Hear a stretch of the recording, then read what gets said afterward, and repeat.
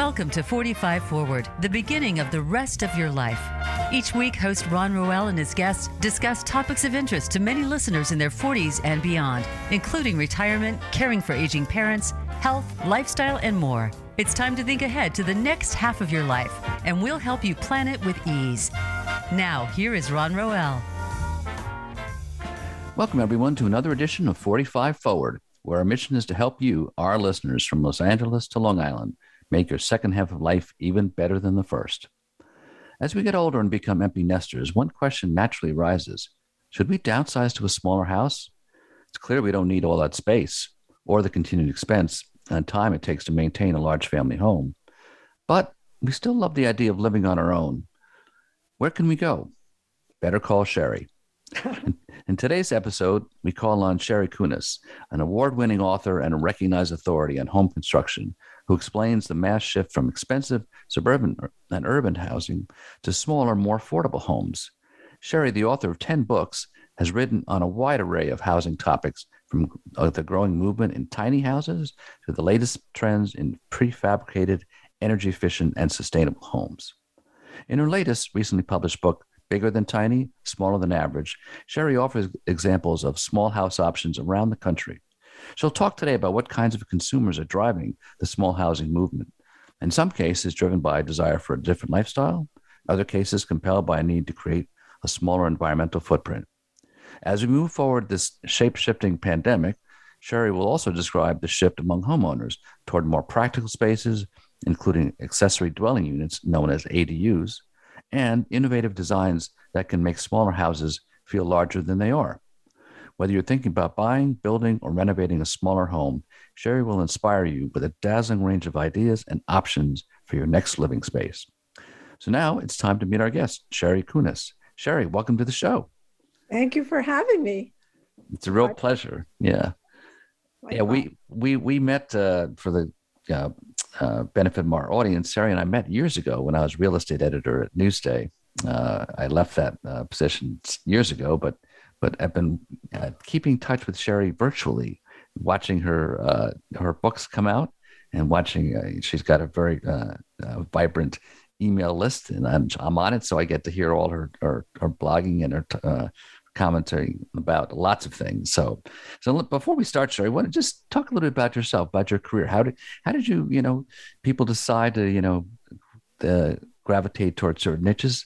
Yours is housing. How did you get there? Yeah, it's kind of an unusual story. People are always fascinated. I had a undergraduate degree in education, and I decided when I got out of college I didn't want to be a teacher, so I went to get a degree in speech pathology. And while I was going to graduate school, I put myself through school and I worked in the fashion industry for years, and I was doing really, really well. And then I decided to go on when I graduated from Columbia and get a doctorate. And meanwhile, I was doing really well in the fashion industry. And so I dropped out of my program. And my husband and I bought this big house that needed a major renovation. And so I didn't have time to work as an executive in the fashion business. So I took a sabbatical to build my house. And I knew nothing about home construction. So I took out every book from the library, and I decided when I got finished, I would write a book to help all those other people that were in the same position as I was. And luckily for me, I got that book published. It was called From Sandcastles to Dream Houses. And I expected to go back into the fashion industry. And then I got a call from another publisher and asked me to write 2 more books. Wow. And I had young children, and it was just a really nice situation for me. So my first book that I wrote was about everything about the home, about roofing, siding, windows, doors, and I got a whole education self-taught. And while I was doing that, a friend of mine was building a modular home, and I went to watch it, and I thought it was magic. This house blew through the air, and it was set in one day. And so when it was time to write my second book, I wrote a book on modular mansions, because every time I mentioned to anybody about modular, they said, oh, those are those tacky little houses. Right. And so I picked the largest houses I could and did that book. But then I started to see that there were other types of prefab. And so Right. I wrote the next book about 7 different types of prefab. And I fought with my publisher to get the name Prefabulous. They thought it was kind of silly. And I ended up doing another 4 to 5 books under Wow. that title. And all of the books that I started doing were just becoming more energy efficient, more sustainable. I just started seeing that things were moving in that direction. And so Right. every book that I did was becoming more efficient. Right. And I just a short story, I got Robert Redford to write the foreword for Wow. my early books. Wow. And it was like a year process getting to him. But he loved my books, and he ended up doing the forwards for 4 other books. And Wow. when he stopped, he was retiring. He said, "I hope you don't mind if I don't." I decided nobody could fill that space. So I never had a Wow. forward from anybody after that. So Wow.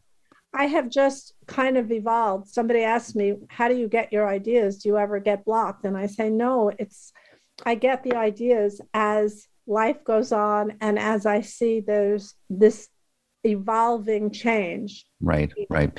Yeah. Yeah. Yeah. I mean, I think that, so 2 things strike me as I listen to your story, which is a great one. I really appreciate hearing that. I don't think I heard your full story of it before. But so the first thing is that as I listen, I'm my show is 45 forward, and so it deals generally with the second half of life. But basically, when I listen to young people who worry about what am I going to be? What am I going to do? It's just like, stop worrying. You're going to be something you never anticipated. I mean, life evolves in ways you never expect. Obviously, there's some intentionality. I mean, you do something and you say, "Whoa, okay, that works," or "That's interesting. I didn't see that coming," and you pick up on it. But that's I just want people to kind of relax and just sort of listen to themselves, listen to what their voices are telling them and how they're doing things. And I guess the other thing is that um, starting with your first book is that I feel that one of the problems in our house centric, home ownership oriented society is that we want to encourage people to buy homes. But most first-time homeowners, and I included myself in this, know nothing about how to take care of a home. They know nothing about houses or what to do with it. So sometimes I feel like you should, along with getting a mortgage, you should, for first-time homeowners, you should have like a course. Like, no, you need to take a course how to take care of your home, because it really, that's a lot of the expenses people don't expect. Well, they look at their mortgage. It's like, yeah, your mortgage is important, but your maintenance and what it costs to keep a home in shape, that's also a big cost. Yeah. Most of my books are very attractive, and so people think of them as tabletop books, but they are very educational. Yeah. And I try to write things that it will help them to build their house, to renovate their house, things that they need to have to make their life healthier and more comfortable. Right. And so that's a big thing. And there's still that education part of my life, and so which has not been wasted. And I try to write everything in a simple way so that everybody can understand it and not be intimidated and be able to make their house a better place to live. Right. Yeah. We'll talk about your latest book in a minute, but just give us a little bit of background about. So you followed lots of movements in housing, and I think when I was covering real estate, many years ago, I mean, it seems that there are shifts, so people, get bigger houses, and then they want them bigger, and they want more space, and they want to connect to the outside, and they want to, have open space and so forth. But it seems clear to me that, as you pointed out, that there has been, a progressive movement, in recent years toward, well, the one movement that people are intrigued by is tiny houses. But you broaden that to smaller houses. But talk a little bit about this movement. How do we get there? What's driving it? What are people looking for?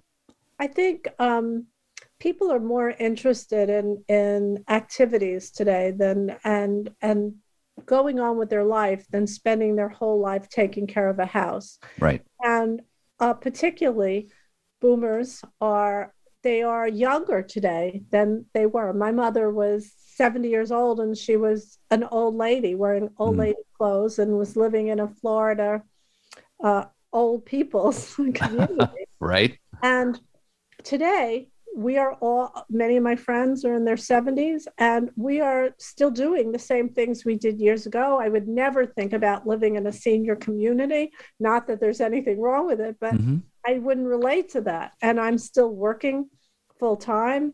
And so I think that the older population, they still want to live among other people. They want something different than they had years ago. They lived in suburbia, now they want to live in the country, or they want to live in the city. They don't want that brown furniture that they bought that they were going to keep forever. So they want to do something different. And then there's the millennials who are graduating with massive school loans, with they're getting married later, they're having fewer children, and they don't need the space to buy a huge house. So they can't afford it. So they want a smaller house. They don't want to spend a lot of money on energy.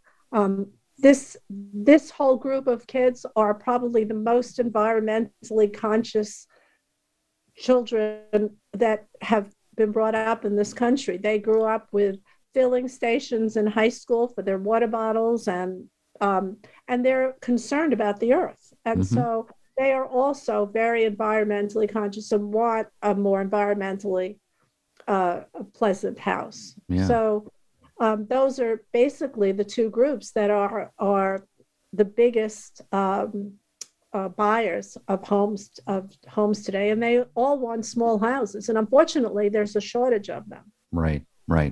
Yeah, I think that I think also, as well, speaking for the older of these two multiple generations, I think, especially as, your family leaves, when you become empty nesters, you kind of realize, like, as you're living day to day, it's like, okay, we're really using 3 rooms, we're not using like 7 rooms, so we don't need all that space, and we could actually be more comfortable in a smaller space. And I think also, right, I mean, as you get older, the reality of climbing stairs becomes an issue. So people want to live on one level often, right? Yeah. The tiny house you asked me about earlier, I think that it's fascinating to watch how these houses are built and how they use the space. And I think they're very good for a certain part of the population. But for most people, they're not very practical. They're not code compliant. They are the definition of a tiny house is it's on wheels, so it's mobile. Oh, I didn't realize that. Okay. It has a composting toilet and water tanks, and a lot of people are not interested in living that way. I had a house in my current book that just came out that's 460 square feet, but it can't be defined as a tiny house because it is code compliant. It has a basement, and it's built to survive storms and hurricanes. And so it's not the size. It's actually what I am most appreciative of is the safety issue and the comfort issue. If it's a small house, that it be comfortable and compliant with the neighborhood. And also, there was an article in the Times not that long ago that said people don't want the tiny houses in their communities. So finding a place to put them is also an issue. Right. So when I wrote this book, Bigger Than Tiny, that was actually what I was referring to, that it's maybe a little bit bigger than a tiny house, but they're smaller than average. Right. Yeah, I think that's, again, people get fixated on certain ideas, so a tiny house. Yes. I mean, I think that, well, it's interesting. I didn't know about the mobility aspect of it, and the fact that you can have a 460 square foot house that's not considered a tiny house. But I think that the compliance issue, the zoning issue is an issue for a lot of people, a lot of communities. So they don't want, whatever you want to call them, average size houses next to a tiny house. Right. I think it basically, makes for a weird neighborhood, I guess. But But I still think that people, it's still a broad trend. We're going to have a break in a couple minutes, but before we do, I'd like to talk about some examples of things you've come across in different parts of the country. I guess you mentioned to me in a previous conversation that this was a westward east movement, right? It started really on the West Coast, right? Yes. Well, ADUs, accessory dwelling units, actually started in Vancouver. Uh-huh. They were called laneway houses because in Vancouver they have lanes where the cars come through, not the actual street, but it's a back street where they bring their car.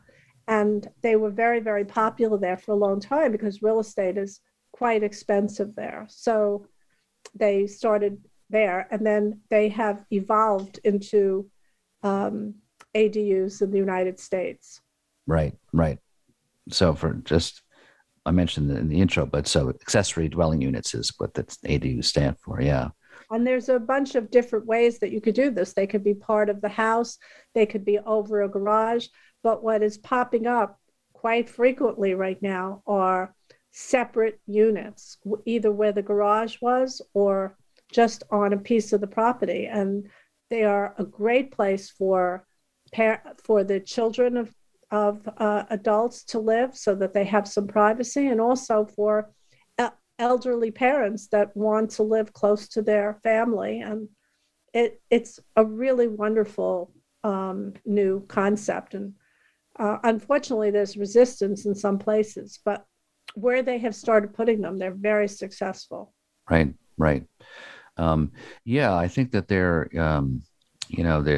the zoning, people are concerned. People don't like change. So having changes like this, gets people on alert. And yet I have noticed, and even some of what's clear is wherever we're living today, there needs to be a flexibility of housing, because we're not the same society we were 50 years ago. And, I think that, literally one house doesn't fit all sizes of families or any needs of different families. So I think that, the key is providing flexible options to people. So we're going to talk about that a lot more. I have a lot more I want to talk about that with you. But we're going to take a quick break. But when we come back, we'll be talking much more with Sherry Kunis. We'll be right back, folks. Much more. So don't go anywhere. Become our friend on Facebook. Post your thoughts about our shows and network on our timeline. Visit Facebook.com/Voice America. We live in a fully connected world and share digital information every day in our businesses, with our money, and even our health. I should know. My name is Tyler Cohen Wood, and I'm a top cybersecurity expert and former U.S. Defense Intelligence Agency Senior Intelligence Officer. I know many technology secrets that keep our world safe, but I have a secret few people know. I suffer from a rare autoimmune disease that has no conventional cure. According to the National Institutes of Health, as many as 25 million Americans suffer from a rare, undiagnosed condition.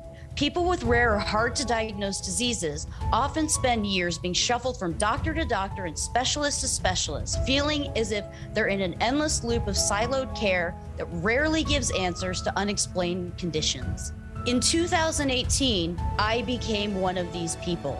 At the time, I had no idea that I would use my cybersecurity background to save my own life, or that I was about to go through a tumultuous medical journey that would change the course of my life, and in turn, give me the opportunity to bring together my cybersecurity knowledge and my patient experience to change the business of digital health. On My Connected Life, Digital Health Disrupted, you'll hear how to better understand and improve your patient experience and keep your connected life safe. We'll talk about the latest digital trends that can keep the security of the entire healthcare ecosystem and our data secure and within our control. The business of digital health is our business, and it's time we learn to own it. Voice America programs are now available on your favorite connected device, including Amazon, Alexa, and Google Home. Through streams with Apple Podcasts, TuneIn, and iHeartRadio, listening to your favorite show is as easy as saying the show name followed by the word podcast. Hey, Alexa, play Finding Your Frequency podcast. If that doesn't work, try adding on TuneIn or on iHeartRadio or on Apple Podcasts.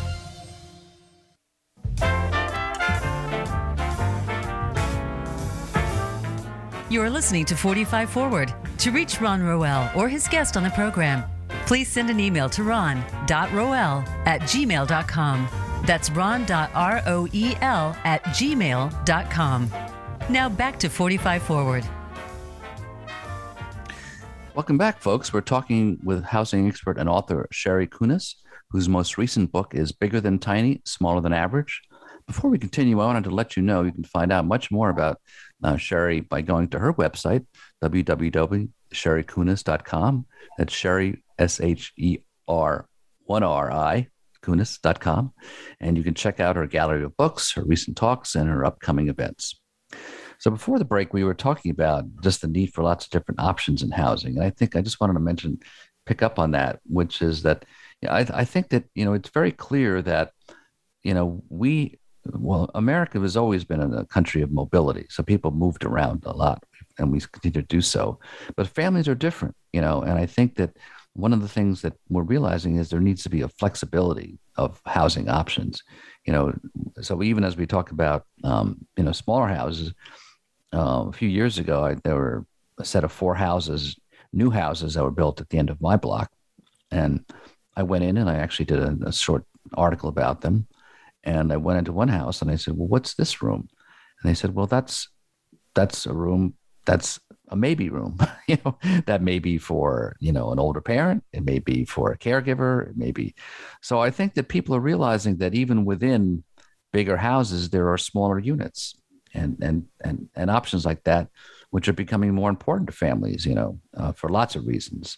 Or sometimes, as Sherry knows, sometimes, your kids come back from college and they're adults, but they're back with you. So the flexibility is an important thing, and your housing, and the kinds of options. So you started talking earlier about prefabricated or manufactured housing, and I talk a bit more about that, because that's, again, a lot of these terms are people don't really know what they mean. So why don't we let's talk about that? Sure. Well, there's, a lot of confusion about prefab construction. And you mentioned manufactured housing. And that references HUD code housing, which is a little bit less of a quality than a code compliant house. Okay.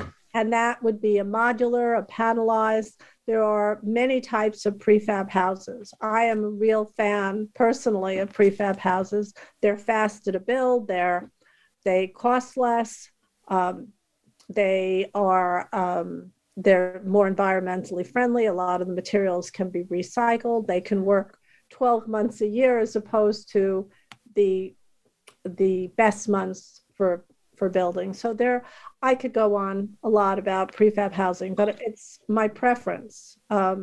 This last book that I did, I covered renovations and also site-built houses, because I was trying to find the best of the small houses under 2,000 square feet. Mm-hmm. But I'm always a real fan of prefab houses. Mm-hmm. Mm-hmm. And what are some examples? Unfortunately, this is basically a radio show, so we can't show the listeners the houses But I do have your latest book, and it really is. It's not a prefab. It's just a fabulous book.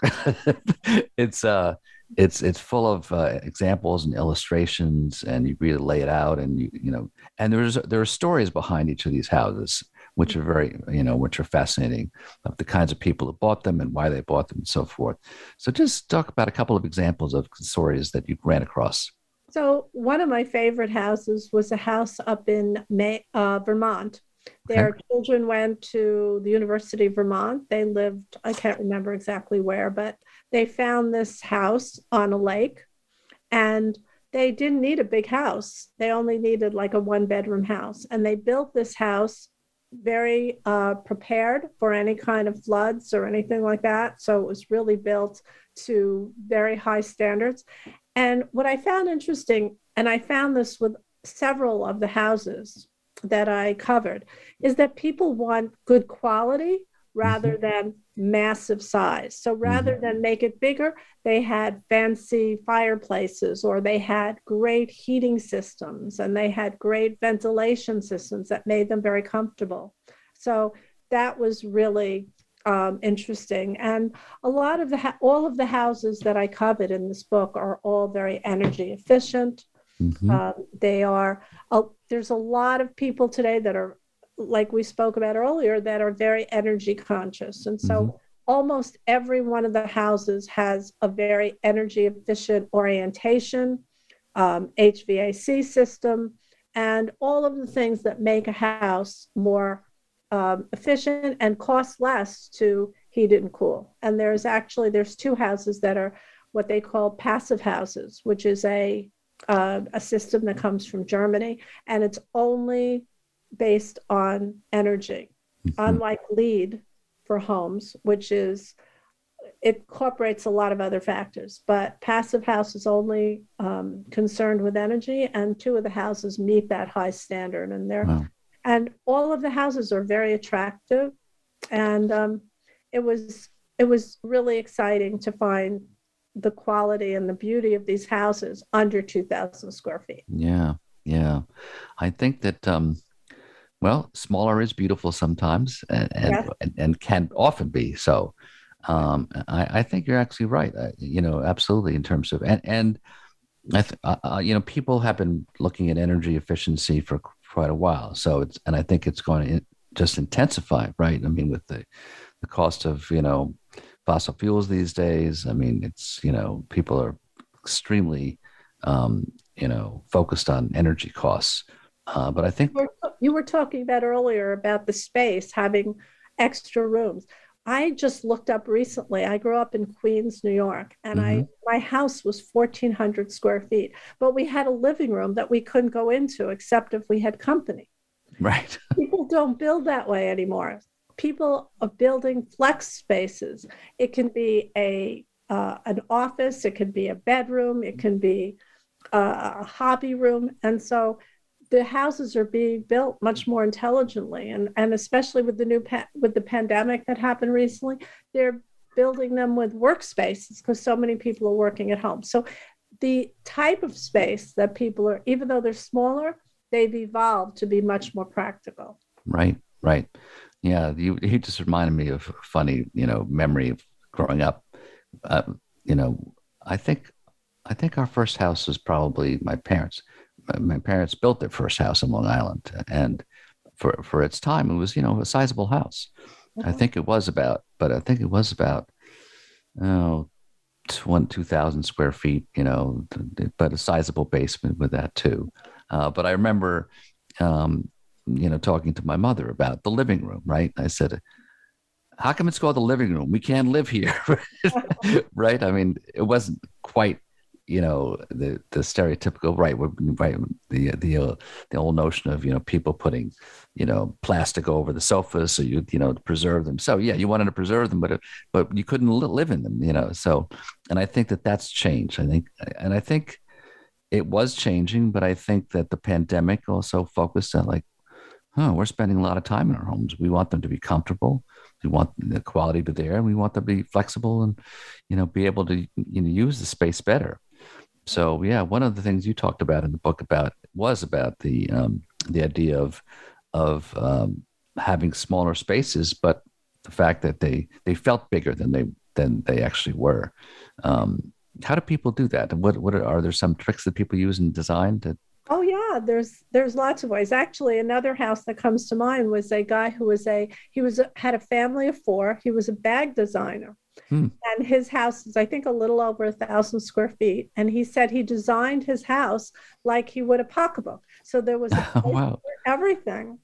And the top of the stairs, he put a space, which would have been otherwise a wasted space, and a little cranny for somebody else to work. So there are lots of ways to make a small house bigger, having light colors, having flex spaces, having good storage spaces so that you don't have a lot of stuff sitting around. Having open spaces. And what's happening a lot, actually Frank Lloyd Wright started this, having bigger common areas and small bedrooms, because you're not going to spend that much time in the bedroom. So a lot of the houses today the bedrooms are small and the common area is big. And the hope is that if you have kids, that they're going to spend more time with you in that space and not be sitting in their bedroom. So there's many ways of making the house feel bigger than it is. There was one house in the book that the people lived in the same size house, actually, and they built a new house with this architect who was very capable, and she designed the space so much better that they said this house felt much bigger than their old house, even though it was the same square footage. Because everybody today wants outdoor space, accessible outdoor space, which expands the living space. Right. Yeah, I think that's an important aspect you bring up, and I think that's I think in part people are looking for ways to connect with nature, and that's a good way to do it, where it's really right there, and you can feel that ability to go back and forth. I mean, certainly, some of the people I've talked to on my show have talked as we get older.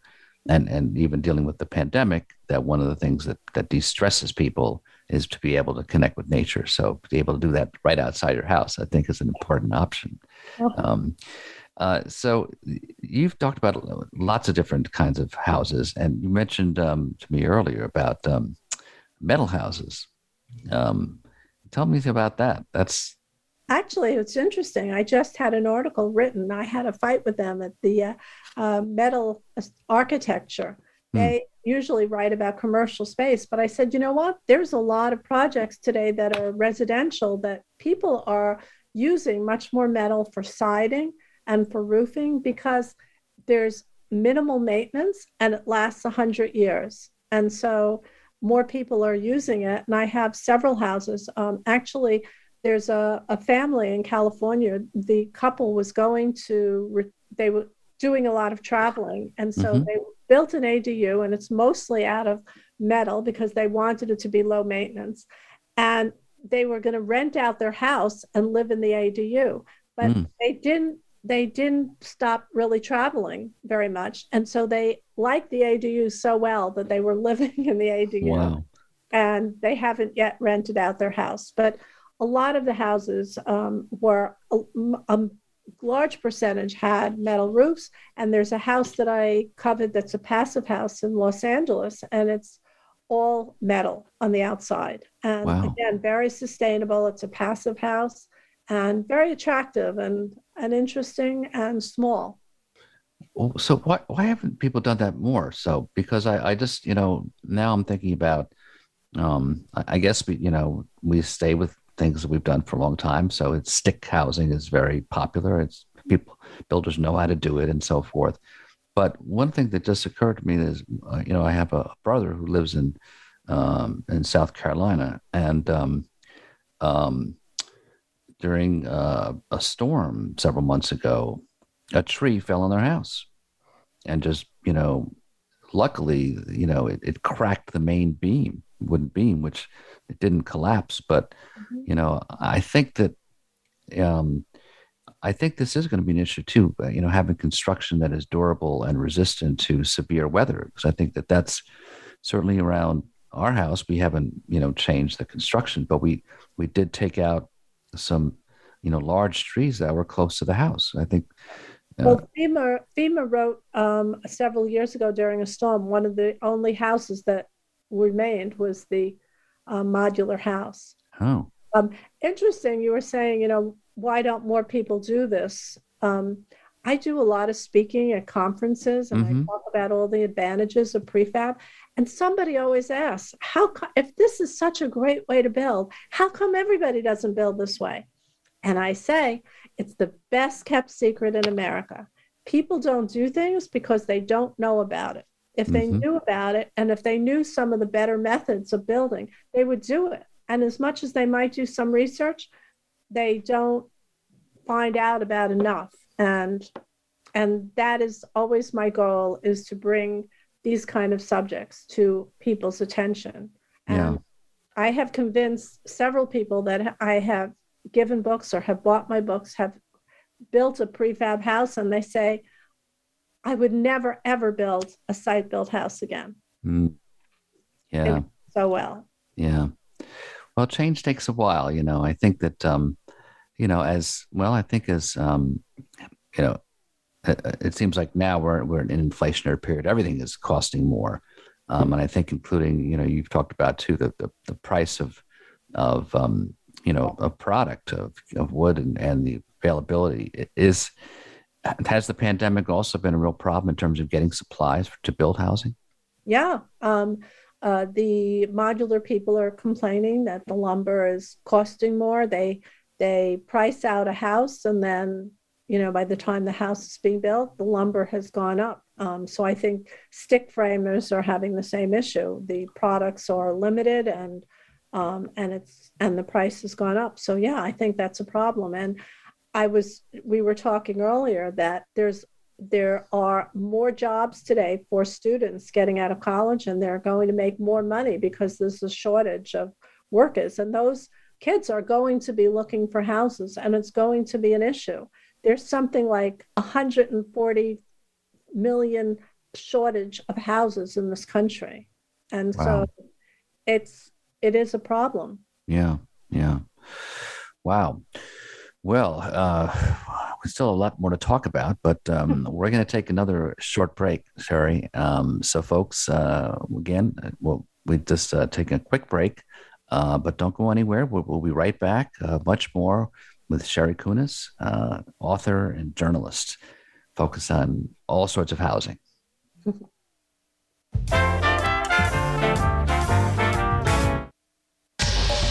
Get the news on our shows and other happenings by following us on Twitter. Find us at VoiceAmericaTRN or twitter.com/VoiceAmericaTRN. Tune in to Melody Edmondson's The Space of the Waist radio program.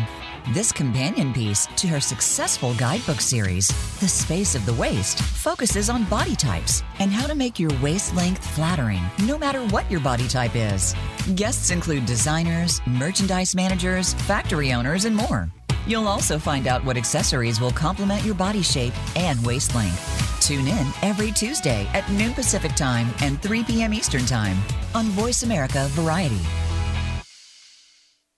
Tune in to the Voice America Variety channel on the Voice America Talk Radio Network. Voice America Variety broadcasts a diverse array of topics, reaching a global community. Our experts come from all walks of life, and the topics they discuss are everything from current events, arts and entertainment, leadership, parenting, relationships, self-improvement, career advice, and a variety of other topics. Check us out today. You're sure to find something of interest. Voice America Variety. Talk on today's hot topics. Tune in every Friday to get your weekend kickoff early. Join the legendary G. Keith Alexander for What's Hot Harlem America. The flagship show of the new Harlem America Digital Network has something for everyone. From the latest in entertainment to empowerment, health and wellness, and more, we'll bring you a variety of fresh viewpoints, voices, and ideas. What's Hot Harlem America with G. Keith Alexander can be heard every Friday at 1 p.m. in New York and 10 a.m. Pacific Time on the Voice America Variety Channel. Stimulating talk gets those synapses in the brain firing really fast. All the time. The #1 internet talk station where your opinion counts. VoiceAmerica.com.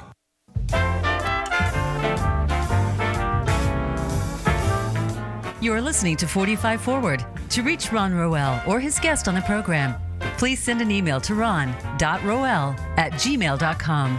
That's ron.roel@gmail.com. Now back to 45 Forward. Welcome back, folks. Once again, I'm talking with housing author and journalist Sherry Kunis, who we were talking about her latest book deals with smaller than average houses, but while she's been writing a lot about smaller houses, Sherry knows a lot about all sorts of things involving houses. And one of the things we were talking about a little bit earlier, and I wanted to come back to it, was just the issue of, how much we're incorporating the idea of, maintaining houses into the houses themselves. And so let's talk a bit more about that. What are some of the things that are, innovative in terms of, maintaining houses? Mm-hmm. Well, again, a lot of people are using metal as siding and as roofing because there is much less maintenance, and have different types of siding which require less maintenance than others. People don't want to be focusing their life on taking care of their house. They want to be bicycling. Young people, they want to be skiing. Older people, they want to be going to the theater and meeting with other people. They do not want to be spending their time maintaining a house. And so more and more that is becoming important. And as we were speaking earlier, they want a healthy house. They want to be comfortable in that house.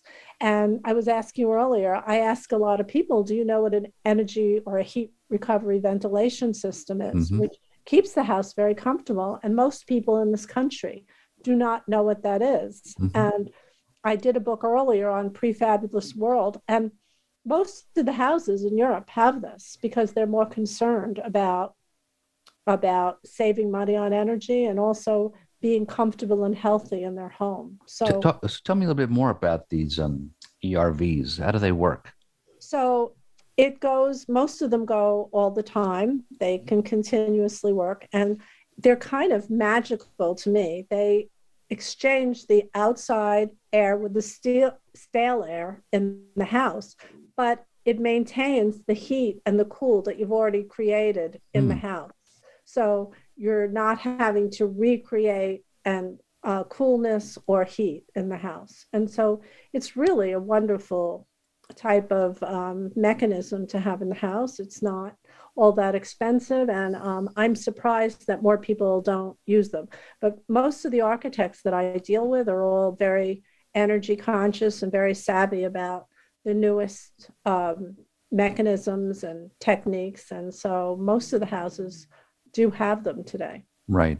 Now, you just mentioned earlier, that these ERVs or other sorts of things are more prevalent in other parts of the world. How do we stack up with other parts of the world in terms of our housing? In terms of our, I think that, there's certainly a lot of, inventiveness and creativity in America, but I think sometimes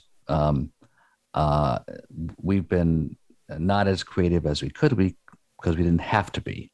We've had the space, we've had the resources to keep doing the same things over and over. Whereas in other parts, I suppose, especially in Europe or in Asia, where the spaces are more highly prized commodity, people have been more creative about using it and trying different things.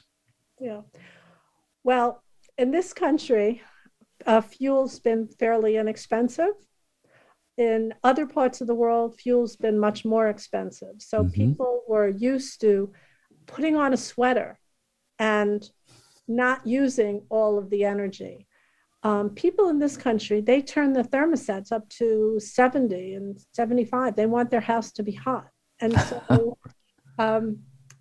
most of the places in this world, they keep their thermostats much lower. And they are much more conscious of how they build the house to require less energy. A lot of people asking me about how you create energy. And the most important thing is that you save energy. And so in Europe, they are very conscious of how they orient their house so that they use the best orientation so that they get the best possible rays. They use excellent windows. A lot of the triple pane windows that we use in this country come from Europe because, again, that's a very important, I tell people that when you're designing your house, that's the most important thing is that you have a great envelope for your house and that you require less energy. But in this country, we've just been spoiled And I have a feeling things are about to change because energy is just getting more expensive. And, and it's not necessary. I mean, we can live with sweaters on, or, opening windows to get cool air, or using fans, which are much more efficient than using expensive air conditioning and heating. Right. I think we're also discovering certain things about what are healthier ways to live. Like, for example, my wife in our bedroom likes a cooler bedroom than I like, a little bit of warmer bedroom. But we've also realized that there is research that shows that it's better to sleep in cooler temperatures. So the ideal temperature is really in the mid 60s, not 70 or 72. Right. Yeah. You're in the covers, under the covers, so stay there. So I think, lifestyles are changing, and I think we're realizing about, the intersection of health too, in terms of, you spend a lot of time in your house. So, worry about your health, worry about the quality of your products. I think people too are realizing, you mentioned a couple times the notion of quality. I think that is something that is, a more, a broader sentiment, that's crosses over things. So I think people, are interested in quality housing that's going to last. They don't want to spend time maintenance. They're interested in quality food. They don't want to eat junk. They'll eat less food, but healthier food. And I think that's a phenomenon that's affecting, a lot of sectors of our society. Yeah, no, I think you're right. Yeah. So what do you see going forward, Sari? Any trends on the horizon that you're picking up on in terms of, housing trends? I mean, I think that, I think it'll go back and forth in terms of sizes and different sizes and experimentation. But anything else that you see? Yeah, well, I think that small houses are becoming much more in demand, and they're not available. So I think there's a big push for that. I'm working on a new book and speaking to a company called Boxable. And they are building very small houses that are just very efficient, very cute, and they have a year backup to houses because there's a huge demand. Right now, Elon Musk, I don't know, it's probably the best kept secret, but he lives in one of these houses.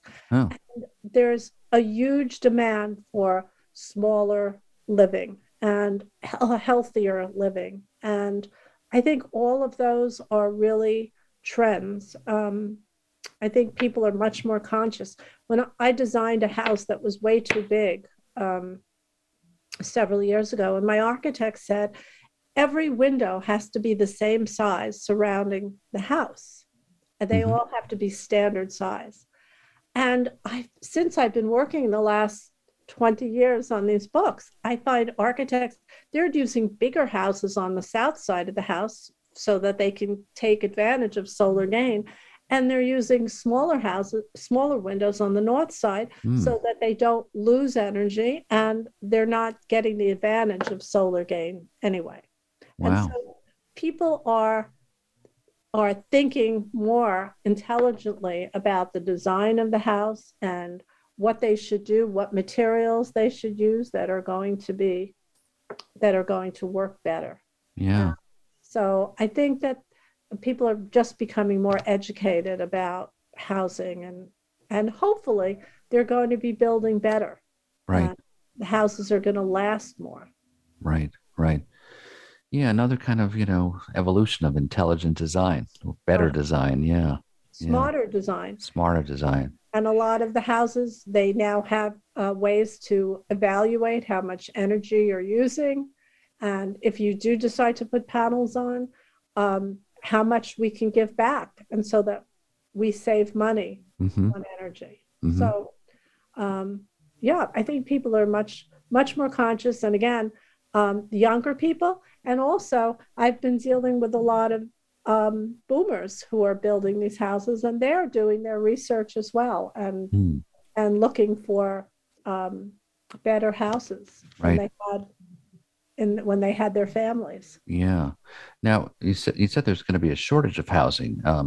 Are people spending more time or are looking at designing their own houses? I guess part of it is finding the space to do it, the property to do it. And I guess they're sometimes just looking in places they didn't look before, as you mentioned before.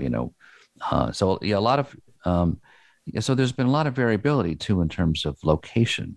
You mentioned that a lot of smaller, sometimes tiny houses, but smaller, are being done in rural areas as well, right? Right. Yeah, people are building in areas. They're becoming more popular. Hudson Valley in New York and the Catskills, those places are becoming more popular. They had been very dormant for a while in terms of new building, but people are starting to build. They want to. A lot of times they're working remotely, so they can work from home and they can work from any place. Right. So, I think lots of people want to build their own house, or they want to rip down a house that's crumbling or not in very good shape and just build something new. And right. So there's a big push for that. But I heard a statistic somewhere that there's like a shortage of about 144 million houses short in this country. Right. People can't find houses. And then, like we mentioned earlier, there are some corporations buying up these houses. Right. People can't find houses to build, so that they're building their own houses. Right. Are there any just a couple tips you give people, either younger people or older people, in looking at a house, like, should I buy that house in terms of construction? Maybe you could have a blower door test done so that you can see if the house is leaky and if you're going to be losing a lot of air. Make sure that house has a good system and do a good inspection. And if you're going to build a house, do your homework and make sure that this house lives up to all of the things you want. And my books are really helpful for people, not to push my books. No. We helpful to people in finding the best systems and ways to build. Yeah. So we are actually, unfortunately, coming to the close of the program. So I would like to, thank you so much, Sherry, for all your great conversation. And if people want to, reach you or get information about your books, what is the best way to reach you and to get your books? They can check my website. www.sherrykunis.com. And my books are sold almost every place that books are sold, independent bookstores, as well as online, Amazon and Barnes & Noble and Books A Million. And almost everybody carries them. So I would encourage you to look for them. And they're also in a lot of libraries. So great. Become educated before you build. It's a very big project. Well, I think that's what people are realizing, that education really is a key in housing as well as a lot of other endeavors of life. So that's great. Well, listen, again, folks, tell your friends if they missed my conversation with Sherry today, you can listen to it on a podcast on voiceamerica.com. Just search for my show, 45 Forward. You can also listen on Apple, Google Podcasts, Spotify, iHeartRadio, or go to my website, roelresources.com, and just click on the 45 Forward tab.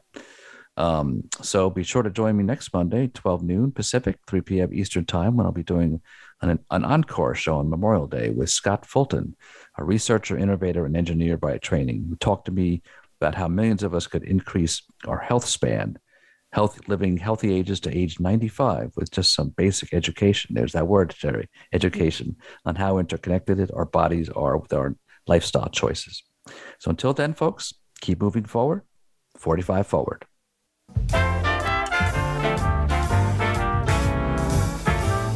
Thank you for tuning in to 45 Forward. Please join your host, Ron Roel, for another great show next Monday at 12 noon Pacific Time and 3 p.m. Eastern Time on the Voice America Variety Channel. We wish you a great week.